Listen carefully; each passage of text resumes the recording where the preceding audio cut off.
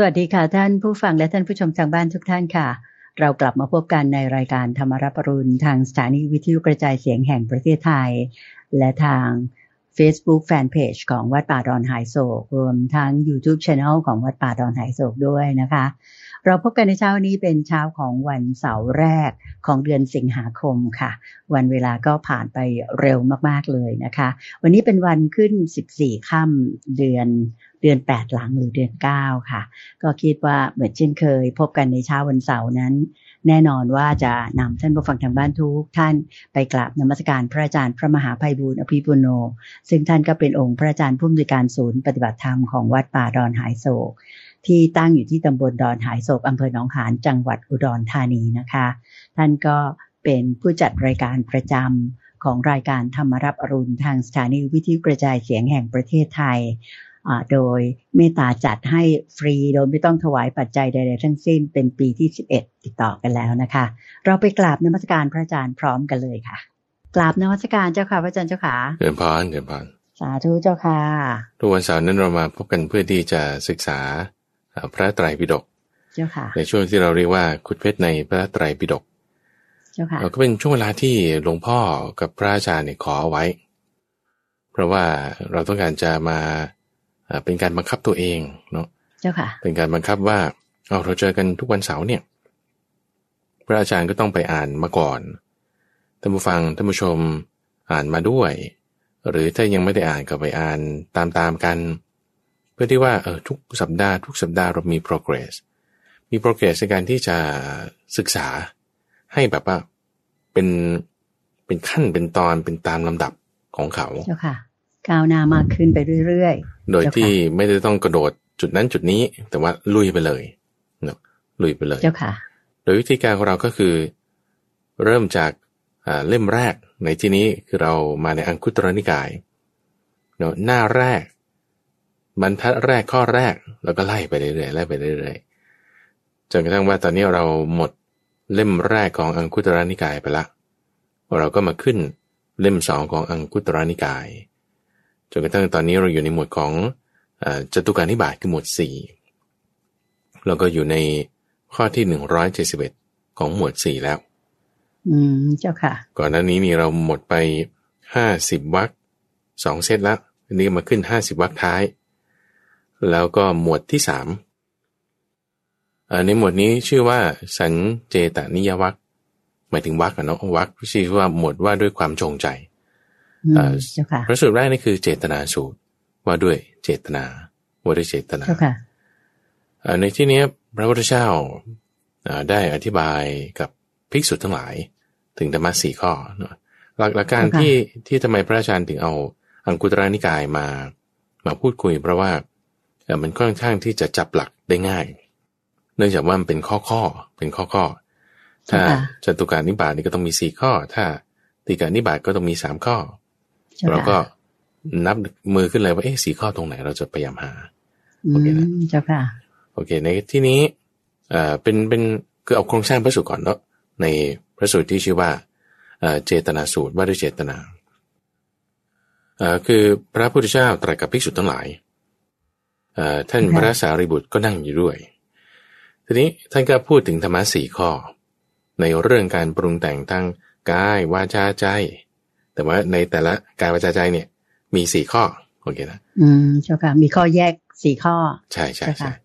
แล้วในแต่ละ4ข้อเนี้ยท่านพระสารีบุตรก็ยกมือขึ้นอธิบายว่า4ข้อเนี่ยมันใช่อย่างนี้ไหมที่ข้าพระองค์เข้าใจว่า1คืออย่างนี้2คืออย่างนี้3คืออย่างนี้4คืออย่างนี้ที่พระพุทธเจ้าว่าอย่างเงี้ยมันคืออย่างนี้คือพูดโดยศัพท์ศาสนาก็ใช้ว่าโดยพิสดารก็คือรายละเอียดแจกแจงออกมา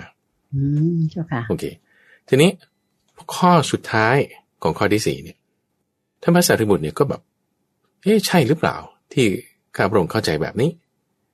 พระพุทธเจ้าก็เสริมให้ว่าจริงๆเป็นแบบนี้โอเคนะพอจริงๆเป็นแบบนี้ท่านพระสารีบุตรก็เลยถามจำแนกออกไปอีกเป็น2นัยยะว่าแล้วอย่างนั้นหรืออย่างนี้เพราะอะไรกันแน่พระพุทธเจ้าก็จึงอธิบายต่อไปอีกอันนี้คือโครงสร้างพระสูตรนี้เจ้าค่ะซึ่งพระอาจารย์นี่โอ้โหแบบอ่านข้อนี้กลับไปกลับมาเทียบเคียงกับการแปลคนนั้นคนนี้ก็ถึงจะแบบ อ๋อท่านเข้าใจโครงสร้างแบบนี้นะแล้วก็เอามาแบบมาแบ่งปันให้ท่านผู้ฟังได้ฟังเจ้าค่ะคือพระอาจารย์บ่นว่ายากมากเลยใช่ใช่คุยกันหลังไมค์กับคุณตาใจเมื่อสักครู่ว่าโอ้พระสูตรนี้มันยังไงนะแบบจับประเด็นอยู่นานแล้วก็คิดว่าท่านผู้ฟังลองไปอ่านดูว่ามันใช่หรือมันยังไงแบบที่พระอาจารย์สรุปให้ฟังนี้หรือไม่โอเคเนาะเอาข้อนี้ก่อนว่าท่านเริ่มพระสูตรนี้มาว่ายังไงท่านพูดถึงสัญเจตนาชื่อพระสูตรนี้ว่าอยู่แล้วว่าเจตนาเองเจตนาสัญเจตนาคือเจตนาชนิดที่จะทำให้เกิดมีการเกิดใหม่เพราะว่ามีอวิชชาเป็นปัจจัยมีอวิชชาเป็นปัจจัยการกระทำอะไรที่เป็นไปทางกายวาจาหรือใจที่จะทำให้เกิดสุขและทุกข์ภายในการกระทำอะไรก็ตามที่เป็นไปทางกายวาจาหรือใจ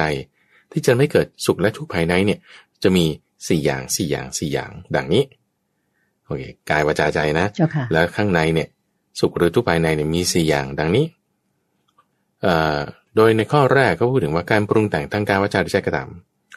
ที่จะเป็นปัจจัยให้เกิดสุขหรือทุกข์ภายในเกิดขึ้นด้วยตนเองข้อที่ 1คือตนเองนี่คือคีย์เวิร์ดข้อที่ 2คือคนอื่นปรุงแต่งให้เกิดสุขและทุกข์ภายในตนคนอื่นคีย์เวิร์ดของข้อที่ 2คือคนอื่นโอเคค่ะคีย์เวิร์ดข้อที่ 3ก็คือบุคคลนั้นน่ะรู้สึกตัวแล้วก็ปรุงแต่ง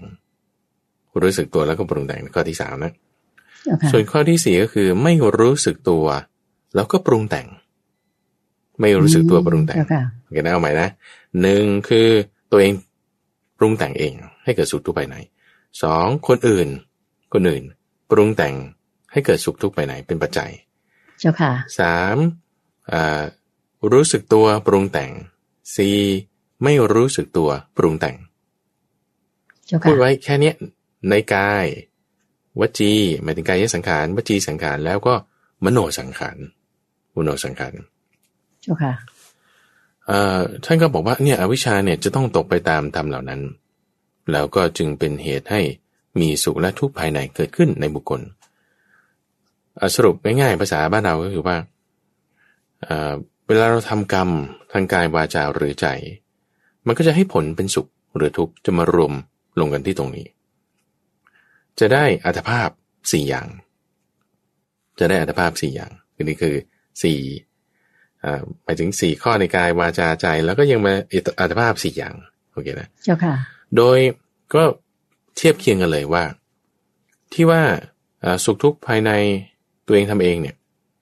ก็จะทำให้อัตภาพของตนดำเนินไปด้วยตนเองอัตภาพด้วยที่สัญเจตนาของตนดำเนินไปหรืออัตภาพในข้อที่ 2ที่ว่าผู้อื่นปรุงแต่งให้ใช่ไหมก็จะได้อัตภาพที่สัญเจตนาที่ผู้อื่นดำเนินไปไม่ใช่ของตนดำเนินไปเจ้าค่ะอันที่ 3ความได้อัตภาพที่ทั้งของตนและผู้อื่นดำเนินไปและอันที่4ไม่ใช่ทั้งของตนและของผู้อื่นดำเนินไปอันนี้ท่านแปลมาอย่างนี้นะเดี๋ยวเราทำความเข้าใจทีนี้พอพระพุทธเจ้าพูดได้ตรัสอัตภาพ4 อย่างแบบนี้ขึ้นมาปุ๊บท่านพระสารีบุตรยกมือบอกว่ามันที่พระองค์ตรัสโดยย่อๆ4 ข้อนี้อัตภาพเนี่ยเพราะว่าอัตภาพมันเป็นผลแล้วใช่ไหมของการกระทำกายวาจาใจซึ่งผลเนี่ยมันสำคัญเหตุก็สำคัญเหตุเป็นมาอย่างนี้โอเคท่านแยกกายวาจาใจไว้ให้ละผลมีอัตภาพ4ยังไม่ได้แยกให้เป็นอย่างนี้ใช่หรือไม่ใช่หรือไม่เจ้าค่ะอัตถาสารีบุตรก็ขยายความต่อมาว่าข้อแรกที่บอกว่าไม่ใช่สัญเจตนาของผู้อื่นแต่เป็นสัญเจตนาของตนเองเนี่ยคือการจุติจากกายนั้นมีได้เพราะสัญเจตนาของตนเป็นเหตุจุตินะจุติหมายถึงตายเคลื่อนก็หมายความว่าคนนั้นตายจากกายนั้นมีได้เพราะเจตนาของตนเป็นเหตุนี่คือข้อที่1อัตภาพนั้นเจ้าค่ะคือพระพุทธเจ้าเนี่ยพูดถึงการได้อัตภาพเนาะท่านพระสารีบุตรเนี่ยพูดถึงการจุติคือตายคือการได้ใช่ไหมได้อัตภาพยังไงท่านพระสารีบุตรเนี่ยพูดถึงเหตุว่าแล้วหมายความว่าเวลาเขาตายเนี่ยเขาตายด้วยเจตนาที่เป็นของตนในข้อที่2คือด้วยเจตนาที่เป็นของผู้อื่นในข้อที่3เนี่ยเป็นทั้งเจตนาของตนและของผู้อื่นและในข้อที่4เนี่ยท่านไม่ได้พูดในลักษณะที่ว่าเป็นเจตนาทั้ง ไม่ใช่ของตนและไม่ใช่ของผู้อื่นหรอท่านจึงถามว่าเวลาที่จุติไปแล้วไปเกิดเป็นอัตภาพชนิดอย่างข้อที่สี่ที่พระพุทธเจ้าว่าเนี่ยเทวดาพวกไหนเป็นไปด้วยอัตภาพนั้นเจ้าค่ะโอเคนะข้อนี้หมายความว่าไงหมายความว่าคือถ้าเราพยายามจะเข้าใจโครงสร้างนะว่าพระพุทธเจ้าอธิบายกายวาจาใจสี่อย่างใช่ป่ะแล้วท่านก็พูดถึงอัตภาพสี่ใช่ไหมท่านพระสารีบุตรเนี่ยก็แจกแจงว่ามันคือ1 2 3เนี่ยข้าพระองค์เข้าใจอย่างเงี้ยแต่ข้อที่สี่เนี่ยเป็นเทวดาประเภทไหนที่จะได้อัตภาพนี้เจ้าค่ะถามเพิ่มเติมขึ้นมาพระพุทธเจ้าก็บอกว่าเป็นเทวดาที่เข้าถึงชั้นเนวสัญญานาสัญญายตนะเนวสัญญานาสัญญายตนะนี่คืออะไรเนวสัญญานาสัญญายตนะคุณใจคือสมาธิเราแบ่งเป็นรูปฌานเนอะฌาน1ฌาน2ฌาน3ฌาน4แล้วก็ขั้นอรูปรูปฌานรูปก็ยังมีอีก4รูปมีอีก4คืออากาสานัญจายตนะวิญญาณัญจายตนะอากิญจัญญายตนะและก็เนวสัญญานาสัญญายตนะนี่คือสูงสุดในฌาน8ข้อที่9ยังไม่ต้องพูดถึงเอาแค่ข้อที่8พอเจ้าค่ะเอาพวกนี้แหละที่ว่าจะมีสัญญาก็ไม่ใช่ไม่มีสัญญาก็ไม่ใช่อันนี้พอมันมาสอดคล้องคือถ้าแบบท่านพระสารีบุตรไม่ถามข้อนี้แล้วพระพุทธเจ้าไม่ได้ตอบว่าเนวสัญญานาสัญญายตนะนี่นะพระอาจารย์นี่ก็แบบไม่เห็นเข้าใจเลยว่าทำไมคนมันจะแบบมีเจตนาก็ไม่ใช่มีเจตนาก็ไม่ใช่นะก็ใช่ไหมเพราะว่าสัญญาของเขาเนี่ยไม่มีจะมีสัญญาก็ไม่ใช่ไม่มีสัญญาก็ไม่ใช่เป็นสมาธิแบบที่ว่าสูงมากสมาธิแบบนั้นไม่ใช่เจตนาของตนแล้วก็ไม่ใช่เจตนาของผู้อื่นเจ้าค่ะสัญญาในที่นี้โยมขออนุญาตย้ำนิดนึงว่าเป็นเรื่องของความหมายรู้ถูกไหมเจ้าค่ะอาจารย์เจ้าค่ะ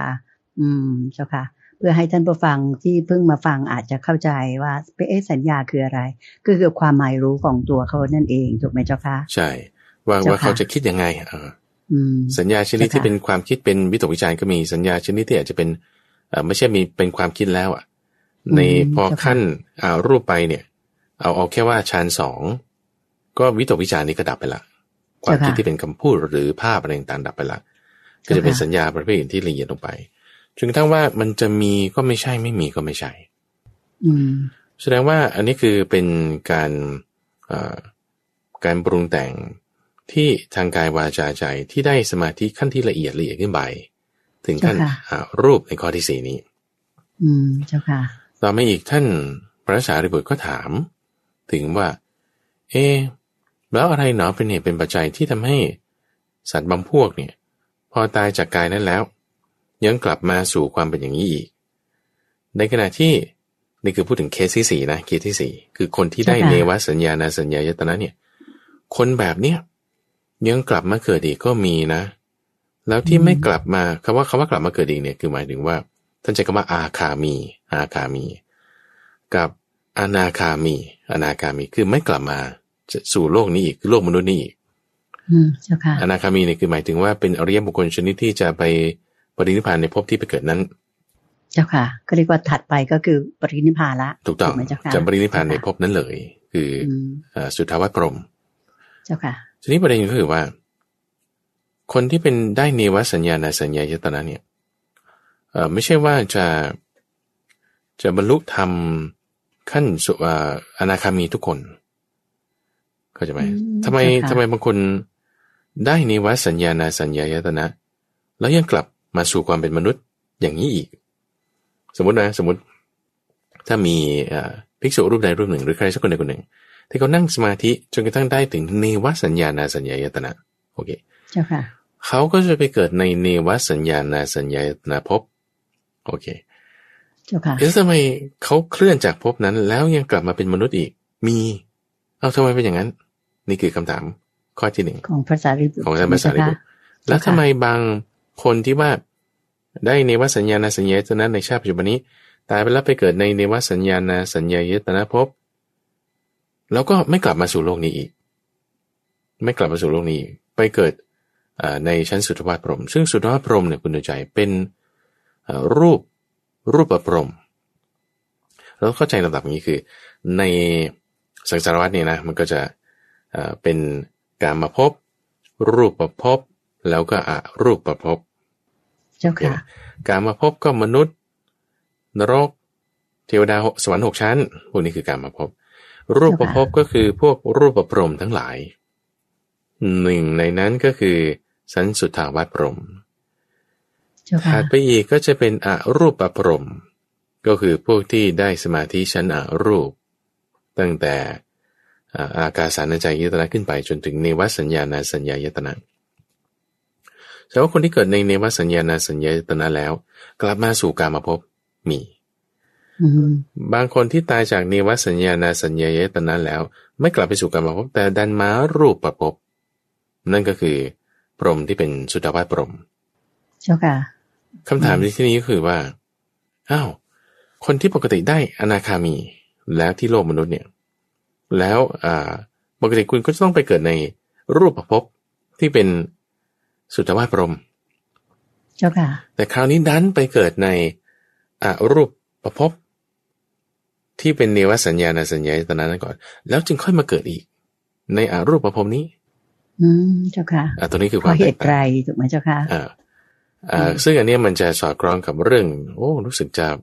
2 เดือน 3 เดือนก่อนที่เราเคยคุยเรื่องนี้กันว่าได้อัตภาพแล้วก็ได้การเกิดในชั้นของอนาคามีจริงๆถ้าพระอาจารย์จะไม่ผิดน่าจะเป็นในซีรีส์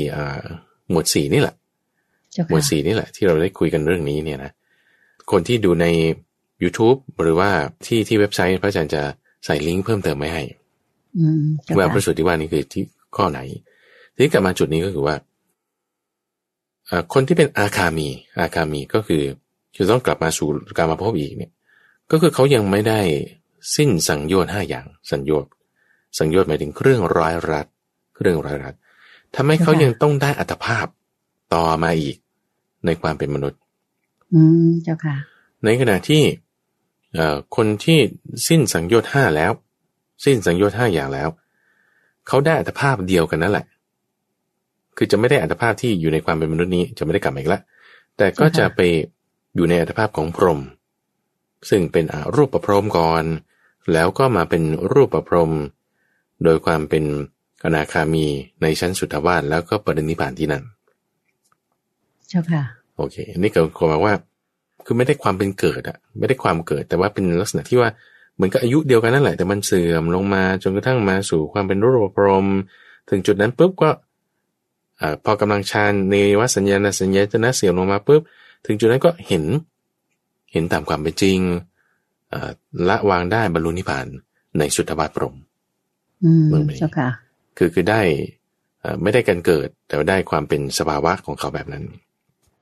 เจ้าค่ะนี่คือสาเหตุนะเจ้าค่ะพระอาจารย์เจ้าค่ะใช่ใช่และที่เมื่อสักครู่ที่พระอาจารย์ว่าละสังโยชน์ก็คือเครื่องร้อยรัด5นี่โยมเข้าใจว่าคงจะต้องเป็นเครื่องร้อยรัดเบื้องสูง5อย่างถูกไหมเจ้าค่ะเพราะเบื้องต่ำนี่ผ่านมาหมดละ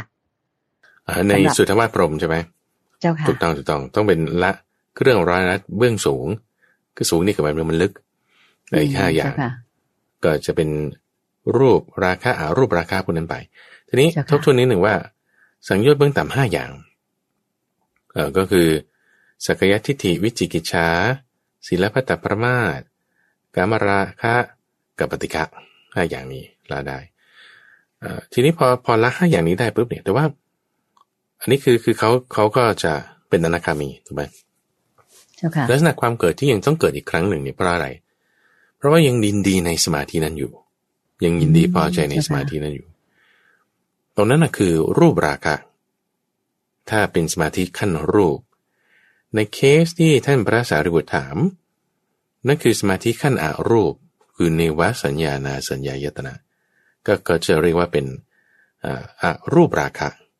ลึกลงไปอีกสังโยชน์เบื้องสูงเนี่ยนะที่ลึกลงไปอีกคือรูปราคะรูปราคะมานะกุกุจจะแล้วก็อวิชชาเจ้าค่ะลึกลงไปอีกเจ้าค่ะทีนี้พอคลายความยินดีในรูปราคะคือสมาธิขณะรูปใช่ไหมคลายความยินดีลงมาจนกระทั่งมาถึงอนาคามีหมายถึงสุทธาวาสพรหมแล้วก็จะเห็นตามความเป็นจริงได้ก็ตัดตรงนั้นได้ก็บรรลุตามได้เจ้าค่ะโอเคก็สามารถตรัสรู้ตรงนั้นได้เลยถูกไหมเจ้าค่ะใช่ เจ้าค่ะเพราะฉะนั้นเนื้อหาในพระสูตรเนี่ยสำคัญตรงที่ว่าสำหรับผู้ที่สนใจเรื่องของอนาคามีในความที่ทำไมยังมีการเกิดอยู่อีกวาระหนึ่งคือมึงจะคิดว่าไปรูปภพแล้วทำไมมาเกิดเป็นรูปภพอีกอันนี้จะมีคำตอบในพระสูตรที่เราได้พูดกันไปตั้งก่อนหน้านั้นแล้วอันนี้จุดนี้ก็ยืนยันมาในข้อนี้เจ้าค่ะนี่คือข้อ171คือถ้าไม่เข้าใจอย่างไรเนี่ยพระอาจารย์อยากจะให้ไปอ่านดูคือโครงสร้างมันเป็นอย่างนี้แหละพระพุทธเจ้าชงขึ้นก่อนกายวาจาใจ4ข้อแล้วก็จบลงที่อัตภาพ4เจ้าค่ะท่านพระสัตบุตรก็1 2 3อธิบายแล้วก็ถามข้อที่4เจ้าค่ะท่านก็พูดเนวสัญญาณสัญญาสัตนะแล้วก็มาต่อกันอีกอนาคามีกับอาคามีก็จบตรงนี้เจ้าค่ะสาธุเจ้าค่ะอาจารย์อธิบายได้เข้าใจเลยเจ้าค่ะเนื้อหาในวันนี้ก็จะค่อนข้างจะเป็นเรื่องเกี่ยวกับท่านพระสาวกคุยกันอะไรต่างๆแบบนี้เจ้าค่ะแล้วเป็นพระสาวกระดับสูงด้วยนะเจ้าค่ะใช่พอพระสารีบุตรนี่เป็นพระสาวกเบื้องขวาแล้วท่านก็เป็นพระหูสูตรด้วยถูกไหมเจ้าค่ะดังนั้นความรู้ของท่านลึกซึ้งมากๆเลยเจ้าค่ะท่านพระสารีบุตรเนี่ยเป็นผู้ที่เลิศในทางปัญญาเลิศในทางปัญญาเจ้าค่ะส่วนพระหูสูตรนี่ก็เป็นท่านพระอานนท์สาธุเจ้าค่ะทีนี้ถัดมาอีกก็พูดถึงเรื่องปฏิสัมภิทา4อย่างเป็นเรื่องที่ท่านพระสารีบุตรเนี่ยได้บอกกับภิกษุทั้งหลายเห็นไหมว่าความต่อเนื่องกันของครูบาอาจารย์ในสมัยก่อนที่ท่านจัดพระสูตรมาทำไมต้องเรียนกันแบบนี้เพื่อที่จะเหมือนกับว่ามีหน่วยของเมมโมรีเพกที่จะให้เกี่ยวข้องกันแล้วก็จะได้จำไปได้คุณจะต้องนึกถึงนะว่ากว่าจะมาตกถึงเราเป็นข้อความอะไรอย่างเงี้ยมันจะต้องคือผ่านการจำมาแบบเป็น100 ปีเป็นพันปีอ่ะเป็นพันปีจ้ะค่ะผ่านการจำมาเพราะฉะนั้นต้องจำทุกบททุกคำเขาถ้อยคำไม่ให้ผิดพลาดเลยเพราะนั้นก็จึงต้องแบบจำแบบนี้เจ้าค่ะถัดมาท่านก็ได้พูดถึงปฏิสัมภิทา4ข้อแรกก็คืออัฏฐปฏิสัมภิทาคือในตัวบทในที่นี้คือท่านพระสารีบุตรอธิบายถึงความที่ท่านเนี่ยบรรลุธรรมแล้วประกอบด้วยปฏิสัมภิทา4อย่างบรรลุธรรมได้กึ่งเดือนคือ15 วันบวชแล้ว15 วันได้บรรลุธรรมข้อต่างๆคือได้บรรลุเป็นพระอรหันต์แล้วก็ประกอบด้วยปฏิสัมภิทา4เจ้าค่ะด้วยปฏิสัมภิทา4นี้จึงทำให้ท่านเนี่ยมีความสามารถในการที่จะบอกแสดงบัญญัติแต่งตั้งเปิดเผยจำแนกแจกแจงทำให้เข้าใจได้ง่ายซึ่งเนื้อความในธรรมะทั้งหมดนี้ได้เจ้าค่ะใครถามเนี่ยจะตอบให้คืออันนี้พระสารีบุตรแบบเชื้อเชิญให้ถามนะเข้าใจไหมคือก็ไม่ใช่ว่าพูดดีๆว่ามีอะไรถามไหมเดี๋ยวจะตอบให้คือท่านไม่พูดแค่นั้นเพราะว่าอัธยาศัยของท่านเนี่ยแบบเอาน้อยแต่ให้มากต่อให้ไม่ถามก็จะพูดถึงปฏิสัมภิทา4แล้วจึงค่อยตอบบอกว่ามีอะไรถามไหมจะมีปฏิสัมภิทา4นะแล้วปฏิสัมภิทา4นี่มีอะไรบ้างแล้วฉันเนี่ยบรรลุธรรมใน15 วัน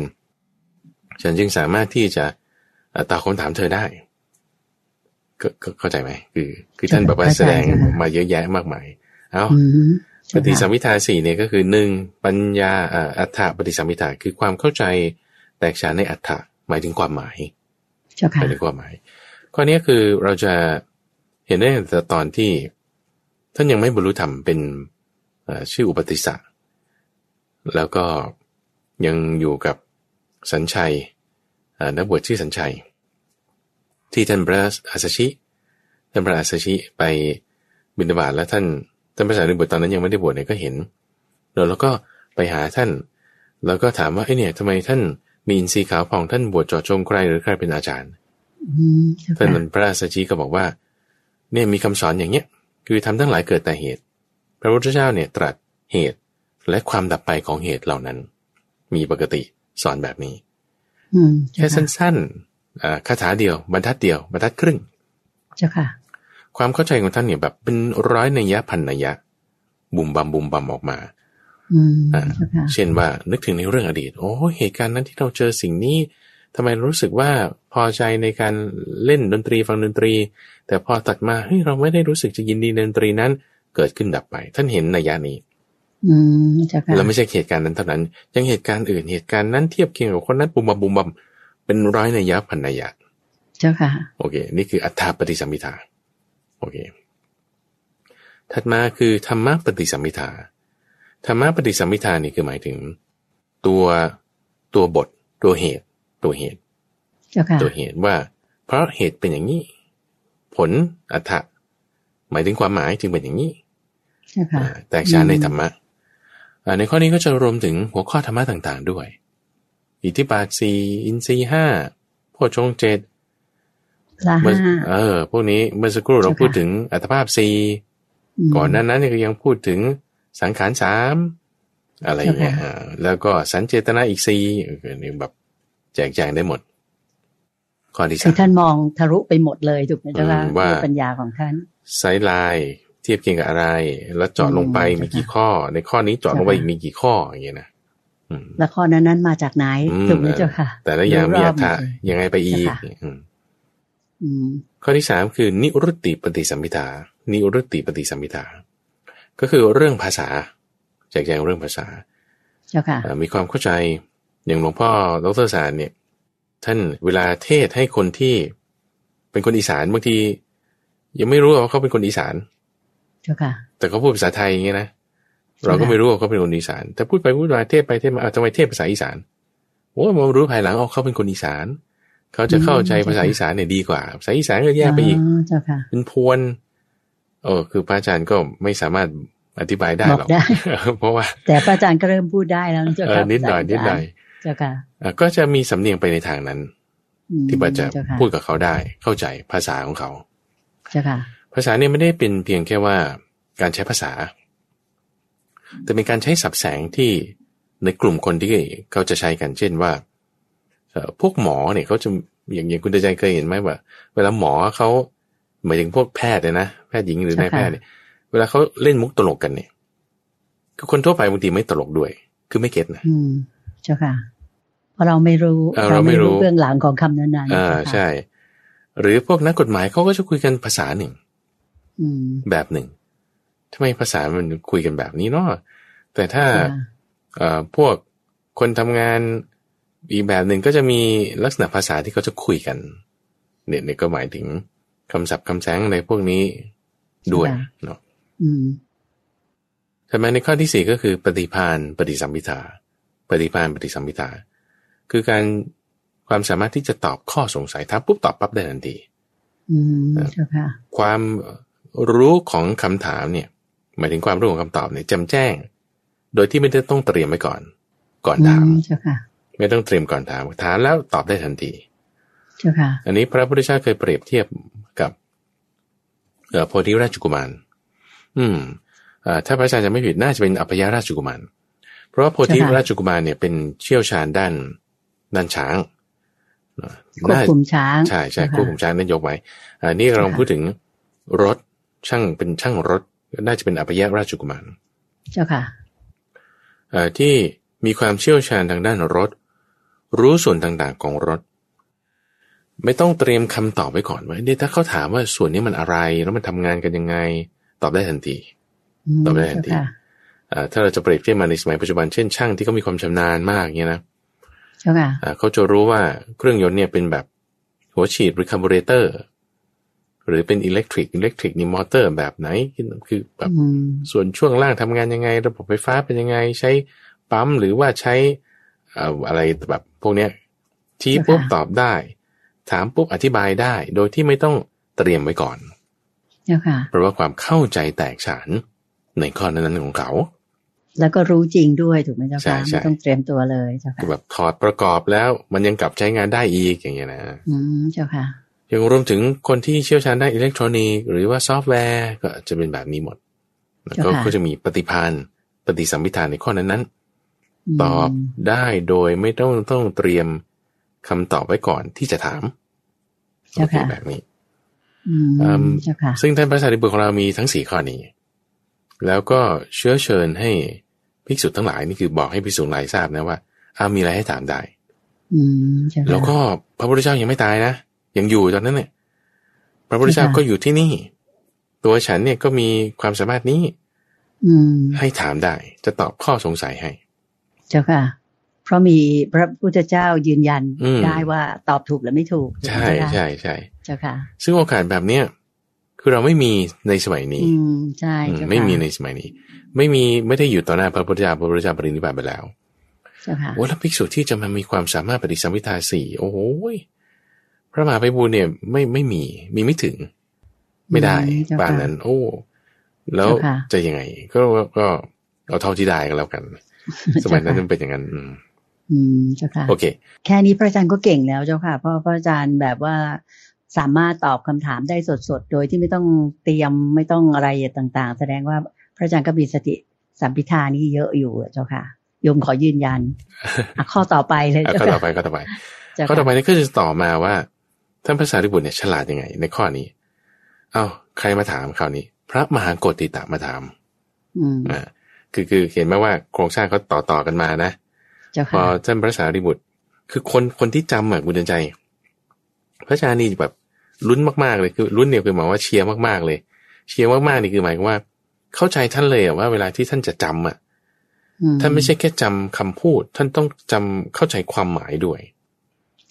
พอท่านเข้าใจความหมายท่านถึงจะต่อในข้อต่อไปได้เพราะว่าถ้าแบบจำแบบลำพังเพียงนกแก้วนกขุนทองเนี่ยมันจะมาต่อข้อต่อไปไม่ได้จำว่าโอเควิภัตติสูตรการจำแนกปฏิปทาพระสารีบุตรพูดแบบนี้มีปฏิสัมภิทาสี่โอเคแล้วไงแล้วใครมาถามล่ะเข้าใจไหมนี่พระสูตรต่อไป173ท่านพระมหาโกฏิตะมาถามพระสารีบุตรถามอะไรถามคำถามนี้คุณใจลองคิดดูนะท่านผู้ฟังลองคิดดูถ้ามีคนมาถามท่านผู้ฟังหรือคุณเดินใจแบบเนี้ยคุณเดินใจหรือท่านผู้ฟังเนี่ยจะตอบยังไงโอเคคำถามคือท่านพระมหาโกฏิตะถามว่าเพราะภาษยตนะ6ภาษยตนะนี่ก็คือตาหูจมูกลิ้นกายรูปเสียงกลิ่นรสโผฏฐัพพะธรรมารมณ์ที่มันกระทบกันนี่นะเช่นเสียงมันจะเข้าลิ้นไม่ได้เนี่ยเสียงมันต้องเข้าหูมันก็ต้องกระทบกันภาษยตนะที่6คู่เนี่ยถ้าบอกว่าดับไปไม่เหลือด้วยวิราคะก็คือไม่มีราคาแล้วโอเคนะดับไปแล้วอะไรอื่นยังจะมีอยู่อีกอย่างนั้นหรือมีอะไรอื่นอยู่อีกไหมยังเหลืออะไรเอาว่าอย่างนี้แล้วกันยังเหลืออะไรภาษาเราฟังกับคุณเดินใจแล้วว่าถ้าอายตนะ6มันดับไปแล้วด้วยความที่มันไม่มีราคะแล้วอะไรยังเหลืออยู่ทำความเข้าใจคำถามนิดนึงนะเจ้าค่ะท่านเปรียบไว้เหมือนกับวัว2ตัวคือสีดำตัวหนึ่งกับสีขาวตัวหนึ่งเจ้าค่ะสีดำกับสีขาวผูกไว้ด้วยสายถามหรือว่าเขาเรียกอะไรที่มันเป็นงัดหลังวัวเจ้าค่ะได้เนี่ยแหละด้วยเดียวกันนึกภาพสมัยก่อนออกเนาะเกวียนเนาะแล้วก็มีวัวใช่ไหมเจ้าค่ะวัวเทียมเกวียนมันก็ต้อง2ตัวใช่ป่ะแล้วมันล็อกกันไว้ด้วยเชือกบ้างด้วยท่อนซุงหรืออะไรสักอย่างหนึ่งแอกของมันเนี่ยล็อกกันไว้โอเคล็อกกันไว้เราจะบอกได้ไหมว่าไอ้วัว2ตัวเนี่ยมันคือวัว8ขาตัวเดียวไม่ใช่ไม่ได้นะหรือว่าถ้าวัวตัวหนึ่งสีเทาวัวตัวหนึ่งสีขาวเราจะบอกว่าไอ้นี่ทำไมมีวัว8ขาสีเทาล่ะเราพูดไม่ได้นะไม่ได้เจ้าค่ะแต่ว่ามันไปด้วยกันอยู่ก็มันล็อกกันอยู่ด้วยสายธรรมโอเคเจ้าค่ะก็เปรียบเหมือนอย่างเงี้ยว่าตากับรูปเนี่ยไม่ใช่อย่างเดียวกันแต่ว่าเชื่อมกันอยู่ด้วยราคะด้วยตัณหาด้วยเทือกของพวกนี้แหละราคะตัณหาอวิชชาเชื่อมกันไว้เจ้าค่ะเช่นเดียวกันใจคือมโนกับธรรมารมณ์ใจกับธรรมารมณ์คือถ้าคนไม่ได้ปฏิบัติธรรมเนี่ยเขาจะแยกไม่ออกว่าอันไหนคือใจอันไหนคือธรรมารมณ์อันไหนคือวิญญาณคือความคิดกับผู้รู้ความคิดแล้วก็สิ่งที่ความคิดมันอยู่ในนั้นเนี่ยมันก็ดูเหมือนกันหมดปะอะไรอย่างเงี้ยนะเจ้าค่ะแต่ถ้าคนที่ปฏิบัติธรรมเนี่ยเขาจะแยกกันออกเอาว่าธรรมารมณ์กับมโนก็ไม่ใช่อย่างเดียวกันโอเคแต่มันถูกเชื่อมกันด้วยราคะทีนี้ถ้าบอกว่ามันแยกกันออกแล้วมันไม่มีอะไรเหลือแล้วนี่ภาษายตนะเนี่ยไม่ได้เชื่อมกันแล้วเนี่ยแล้วยังมีอะไรอื่นเหลืออยู่อีกบ้างนี่คือคำถามเจ้าค่ะถ้าคนธรรมดาตอบก็อาจจะต้องตอบว่ามันไม่เหลืออะไรเลยนะเจ้าค่ะ มันก็เป็นความว่างเปล่าไปนี่เป็นความคิดของโยมนะเจ้าค่ะไม่ทราบถูกหรือผิดเจ้าค่ะอะไรอื่นยังมีอยู่อีกหรือนี่คือคำถามใช่ป่ะท่านพระสารีบุตรบอกว่าอย่ากล่าวอย่างนั้นกล่าวอย่างนั้นไม่ถูกแล้วถ้าอย่างนั้นถ้าพระภสยตนะดับไปด้วยการที่ไม่มีวิราคะเนี่ยอะไรอื่นก็ไม่มีงั้นใช่ไหมคือมีอะไรอยู่ไหมคำตอบคืออย่ากล่าวอย่างนั้นไม่มีอะไรใช่ไหมท่านก็บอกว่าอย่ากล่าวอย่างนั้นเอางั้นก็ถ้าบางอย่างมีบางอย่างไม่มีใช่ไหมท่านพระสารีบุตรก็บอกอย่ากล่าวอย่างนั้นเอาถ้างั้นบางอย่างไม่มีบางอย่างคือก็จะว่าจะมีก็ไม่ใช่ไม่มีก็ไม่ใช่ใช่ไหมก็อย่ากล่าวอย่างนั้นอาจจะว่าอย่ากล่าวอย่างนั้นเอ้าทำไมอย่ากล่าวอย่างนั้นผมถามท่านเนี่ยท่านพระมหาโกฏติถามว่าถามอย่างนี้ท่านก็บอกอย่ากล่าวอย่างนั้นถามอย่างนั้นท่านก็บอกอย่ากล่าวอย่างนั้นถามอย่างนั้นอีกท่านก็บอกว่าอย่ากล่าวอย่างนั้นแล้วมันยังไงกันเนี่ยจะเข้าใจได้ไงใช่ค่ะซึ่งสองท่านนี้เคยคุยกันอยู่ในพระสูตรอื่นอยู่เลยอาจจะคิดว่าเราผ่านกันมาแล้วนะในเรื่องที่ท่านสองท่านนี้เคยคุยกันคำถามลักษณะแบบนี้เจ้าค่ะอันนี้ก็เป็นวาระที่สองท่านบอกงี้บอกว่าถ้าบอกว่าภสยตนะทั้ง6อย่างเนี่ยมันดับไปด้วยความที่ไม่มีราคะแล้วเนี่ยถ้าเราจะยังมีคิดว่ายังมีอย่างอื่นอยู่อีกไหมเนี่ยชื่อว่าคิดปรุงแต่งสิ่งที่ไม่ควรคิดปรุงแต่งเจ้าค่ะหรือถ้าเราว่าไม่มีอะไรแล้วใช่ไหมเนี่ยไม่มีอะไรแล้วใช่ไหมเนี่ยชื่อว่าคิดปรุงแต่งสิ่งที่ไม่ควรคิดปรุงแต่งหรือถ้าเราจะบอกว่ามันจะมีอยู่แล้วก็ไม่มีอยู่ด้วยใช่ไหมบางอย่างมีบางอย่างไม่มีนั่นก็ชื่อว่าคิดปรุงแต่งสิ่งที่ไม่ควรคิดปรุงแต่งแล้วเธอบอกว่าจะมีก็ไม่ใช่ไม่มีก็ไม่ใช่ถ้าคิดแบบเนี้ยบางอย่างก็อาจจะมีบางอย่างก็อาจจะไม่มีหรือมันก็จะไม่ใช่ทั้งสองอย่างก็ชื่อว่าคิดปรุงแต่งสิ่งที่ไม่ควรคิดปรุงแต่งเพราะว่าถ้าคิดปรุงแต่งสิ่งที่ไม่ควรคิดปรุงแต่งบาปอกุศลธรรมมันเกิดขึ้นได้ปะปัญจธรรมคือทำเครื่องเนื่นช้าจะเกิดขึ้นได้ก็ยังไม่บรรลุเพราะยังมีความสงสัยแบบยังคิดอยู่ว่ามันมีอะไรอีกสงสัยอยู่อย่างนั้นถูกไหมเจ้าคะดังนั้นจึงไม่ควรไปคิดเจ้าค่ะไม่ควรคิดปรุงแต่งในข้อนั้นเจ้าค่ะไม่ควรคิดปรุงแต่งข้อนั้นทีนี้ข้อนี้หมายความว่าไงคือเราฟังลักษณะคำถามนะว่าคำถามที่ท่านชงถามมาก็คือว่าอะไรอื่นยังมีอยู่อีกหรืออะไรอื่นยังมีอยู่อีกหรือพระอาจารย์ต้องการจะเทียบเคียงกับข้อเนี้ยคุณจะเห็นว่าไงเช่นถ้าบอกว่าคนนี้มักจะถามว่าเนี่ยฉันปฏิบัติมาเนี่ยแล้วจะต้องทำไปยังไงต่อคือสมมติว่าอันนี้ดับไปแล้วแล้วมันยังเหลืออะไรอีกไหมยังต้องทำอะไรต่อไปอีกอย่างเงี้ยนะเข้าใจไหมเจ้าค่ะทั้งนั้นที่ว่าเราก็ปฏิบัติตามมรรค 8นั่นแหละคุณก็ปฏิบัติตามมรรค 8อยู่ต่อไปนั่นแหละแต่คุณยังจะไปถามว่าเราจะต้องไปทำยังไงต่อนี่คือคิดจะพูดได้อย่างนี้ได้ไหมว่าชื่อว่าคิดปรุงแต่งสิ่งที่ไม่ควรคิดปรุงแต่งคล้ายๆเจ้าค่ะพระอาจารย์เจ้าค่ะมีความใกล้เคียงนั่นน่ะสิว่าเอาไว้คุณต้องทำยังไงคุณก็ทำตามมรรค 8ต่อไปนั่นแหละก็ทำตามมรรค 8ต่อไปประเด็นมันคือตรงนี้ว่าถ้าเราคิดว่ามันน่าจะยังมีเหลืออยู่นะบางอย่างทิฏฐินั้นเนี่ยความคิดที่แบบไอ้จุดที่เราไปทำให้เราไปคิดข้อเนี้ยไอ้จุดที่ทำไม่รู้อะไร x นี่นะที่ทำให้เราไปคิดข้อมันน่าจะมีอื่นอย่างอื่นนะไอ้จุดนั้นน่ะเป็นทิฏฐิประเภทที่เรียกว่าบางอย่างเที่ยงบางอย่างเที่ยงทิฏฐิเรียกว่าโลกเที่ยงเจ้าค่ะพูดอย่างนี้ดีกว่าทิฏฐิเรียกว่าโลกเที่ยงยังมีอยู่ในจิตของคุณถ้าคุณคิดแบบนี้เจ้าค่ะเข้าใจไหมคือว่าถ้าว่ามันดับไปหมดแล้วตาหูจมูกลิ้นกายใจดับหมดแล้วมันน่าจะยังมีบางอย่างเหลืออยู่นะก็แสดงว่าคุณยังคิดว่าบางอย่างนี่มันเที่ยงเพราะมันยังคงอยู่ถูกไหมเจ้าค่ะอาจารย์ไม่งั้นความคิดแบบนี้มันจะไม่ออกมามันจะไม่ออกมาคิดปรุงแต่งสิ่งที่ไม่ควรปรุงแต่งเพราะว่าไอ้ที่มันปรุงแต่งไม่ได้ไม่รู้ว่า x นี่คือต้องเป็นอวิชชาหรืออะไรที่มันซ่อนอยู่ที่ทำให้มีความเข้าใจว่าสิ่งที่เที่ยงแท้มีอยู่สิ่งที่เที่ยงแท้มีอยู่เจ้าค่ะสาธุส่วนในข้อที่ว่าไม่มีอยู่หรอใช่ไหมไม่มีอะไรเหลืออยู่แล้วในข้อนี้คือหมายว่าพอภาษาทั้ง6ดับไปเนี่ยไม่มีอะไรที่มีอยู่เลยก็มีแนวโน้มคิดไปว่าทุกอย่างเนี่ยไม่เที่ยงคือทุกอย่างเนี่ยขาดศูนย์ไปหมด ทุกอย่างขาดศูนย์ตายแล้วขาดศูนย์เขามีชื่อทิฏฐิที่เรียกว่าอุเฉททิฏฐิไงสัตแล้วก็สัตสตทิฏฐิสัตสตทิฏฐิเนี่ยก็คือทิฏฐิที่ว่าสิ่งบางอย่างเนี่ยมันเที่ยงอยู่เที่ยงแท้แน่นอนมีตลอดเช่นปรหมโลกหรือว่าดินแดนเขาเรียกว่าอะไรดินแดนที่แบบจะเที่ยงแท้แน่นอนอย่างในบางศาสนาก็จะพูดถึงเรื่องนี้เนาะที่ว่าสิ่งที่เที่ยงแท้แน่นอนต้องมีอยู่แน่นอนสิ่งนั้นทิฏฐิคล้ายๆแบบนี้ในคำตอบในคำถามข้อแรกที่คุณคิดไปทางนั้นหรือคำถามข้อที่สองที่ว่ามันก็ไม่มีอะไรเหลืออยู่แล้วทุกอย่างดับหมดทุกอย่างไม่มีสิ้นไปหมดเอานี่ก็จะมาในลักษณะทิฏฐิที่ว่า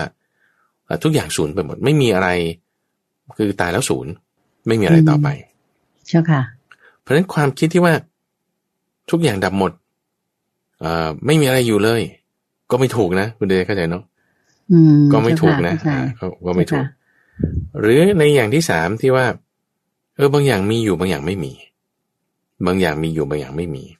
ก็แสดงว่ามีทิฏฐิไปในลักษณะที่ว่าบางอย่างเที่ยงบางอย่างไม่เที่ยง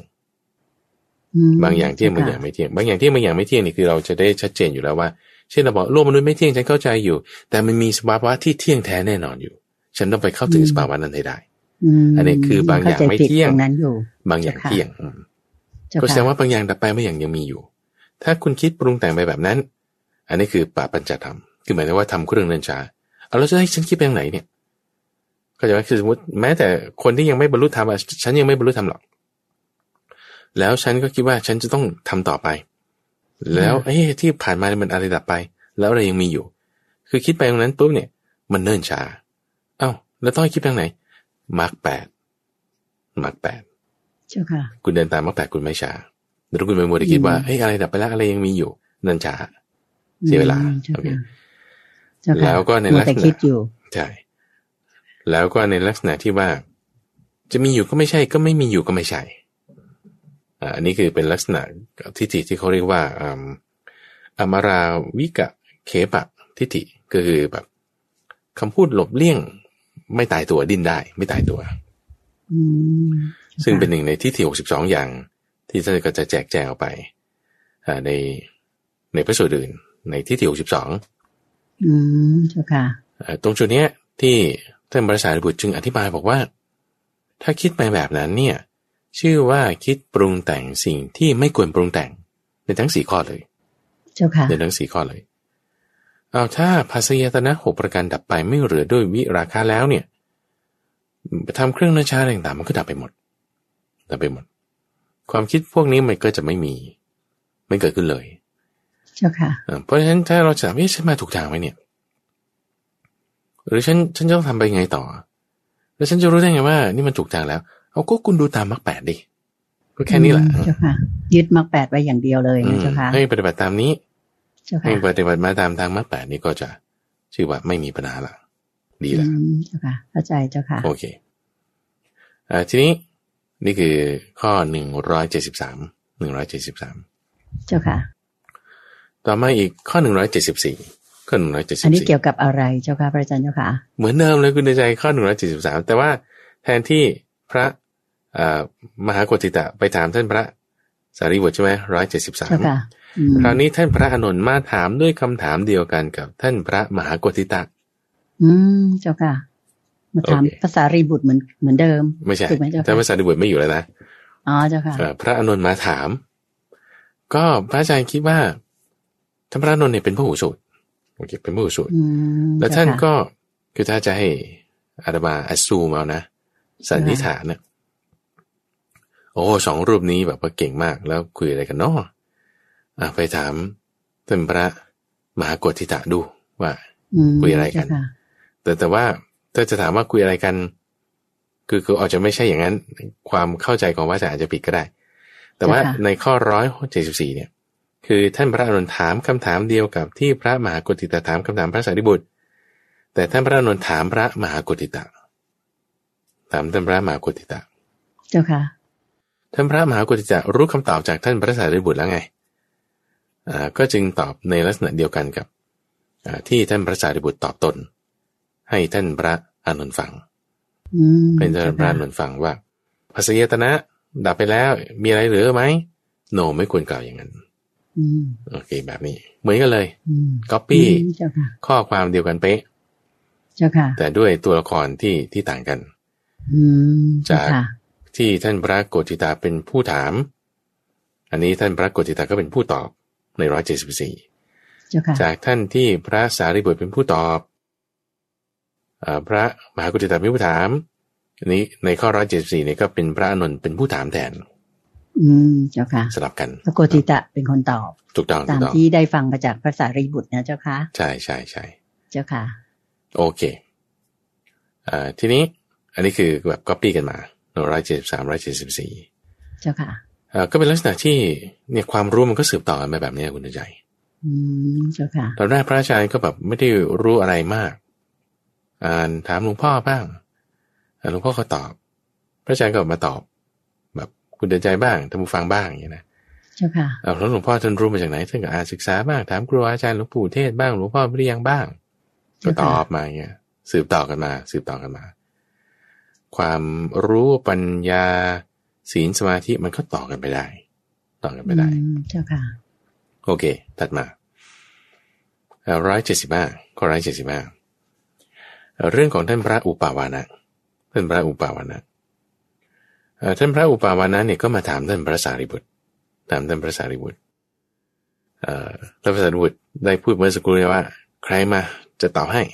จะมีปฏิสัมภิทา4เนาะคนแรกมาพระมหาโกฏิตะคนที่สองมาพระมหาอุปาวานะถามว่าอะไรถามท่านพระสารีบุตรถามด้วยด้วยคุณธรรมที่ชื่อว่า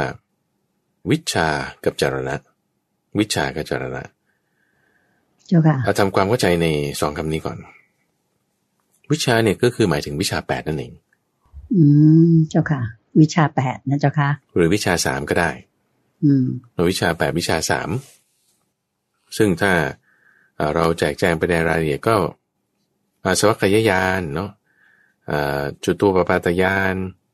หรือว่าบุพเพนิวาสานุสติญาณนี่คือวิชา3เจ้าค่ะทีนี้จรณะเนี่ยถ้าจะแปลเป็นภาษาไทยก็คือว่าเหตุที่ทำให้ถึงวิชาวิชามีวิชา3หรือวิชา8จรณะก็คือเหตุที่ทำให้ถึงวิชาเนี่ยในเนื้อหาตัวบทถ้าก็จะพูดถึงจรณะ15จรณะ15ใช่ค่ะจรณะ15นี่มีอะไรบ้างก็ต้องมีฌาน4แน่นอนมีอรูปฌาน4แน่นอนคือมีศีลสมาธิแล้วก็รวมกันกองเนี้ยเรียกว่าจรณะเพื่อที่ให้เกิดวิชชาโอเคท่านพระอุปาวานะมาถามท่านพระสารีบุตรบอกว่า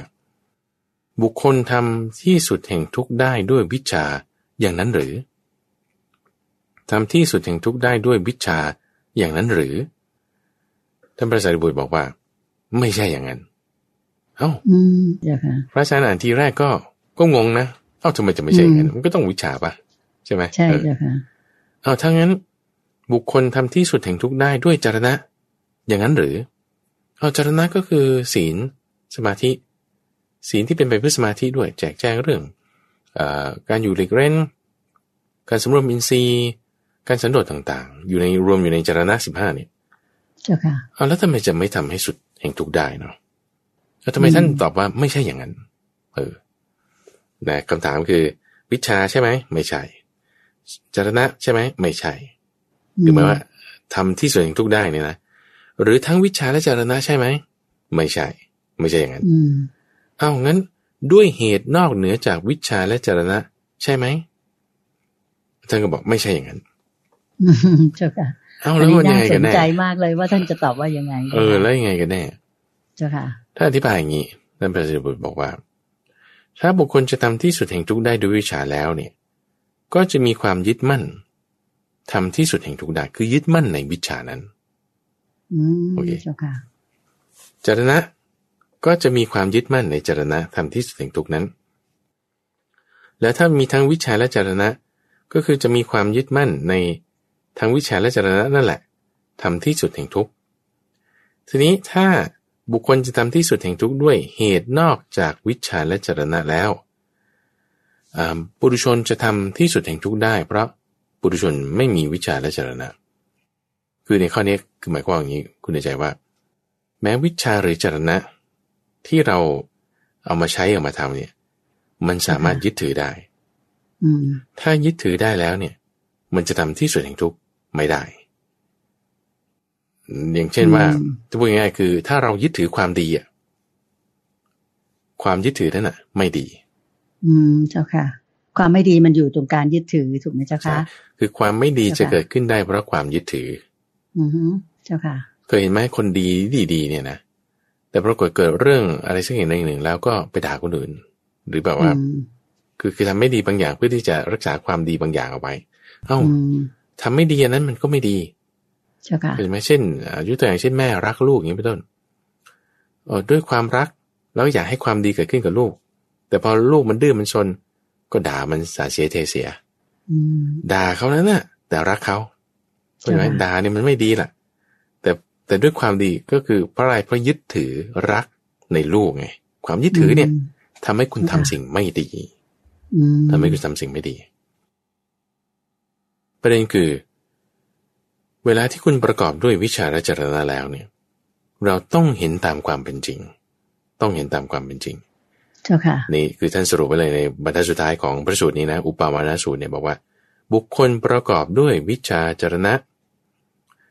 รู้ชัดตามความเป็นจริงย่อมทำที่สุดแห่งทุกข์ได้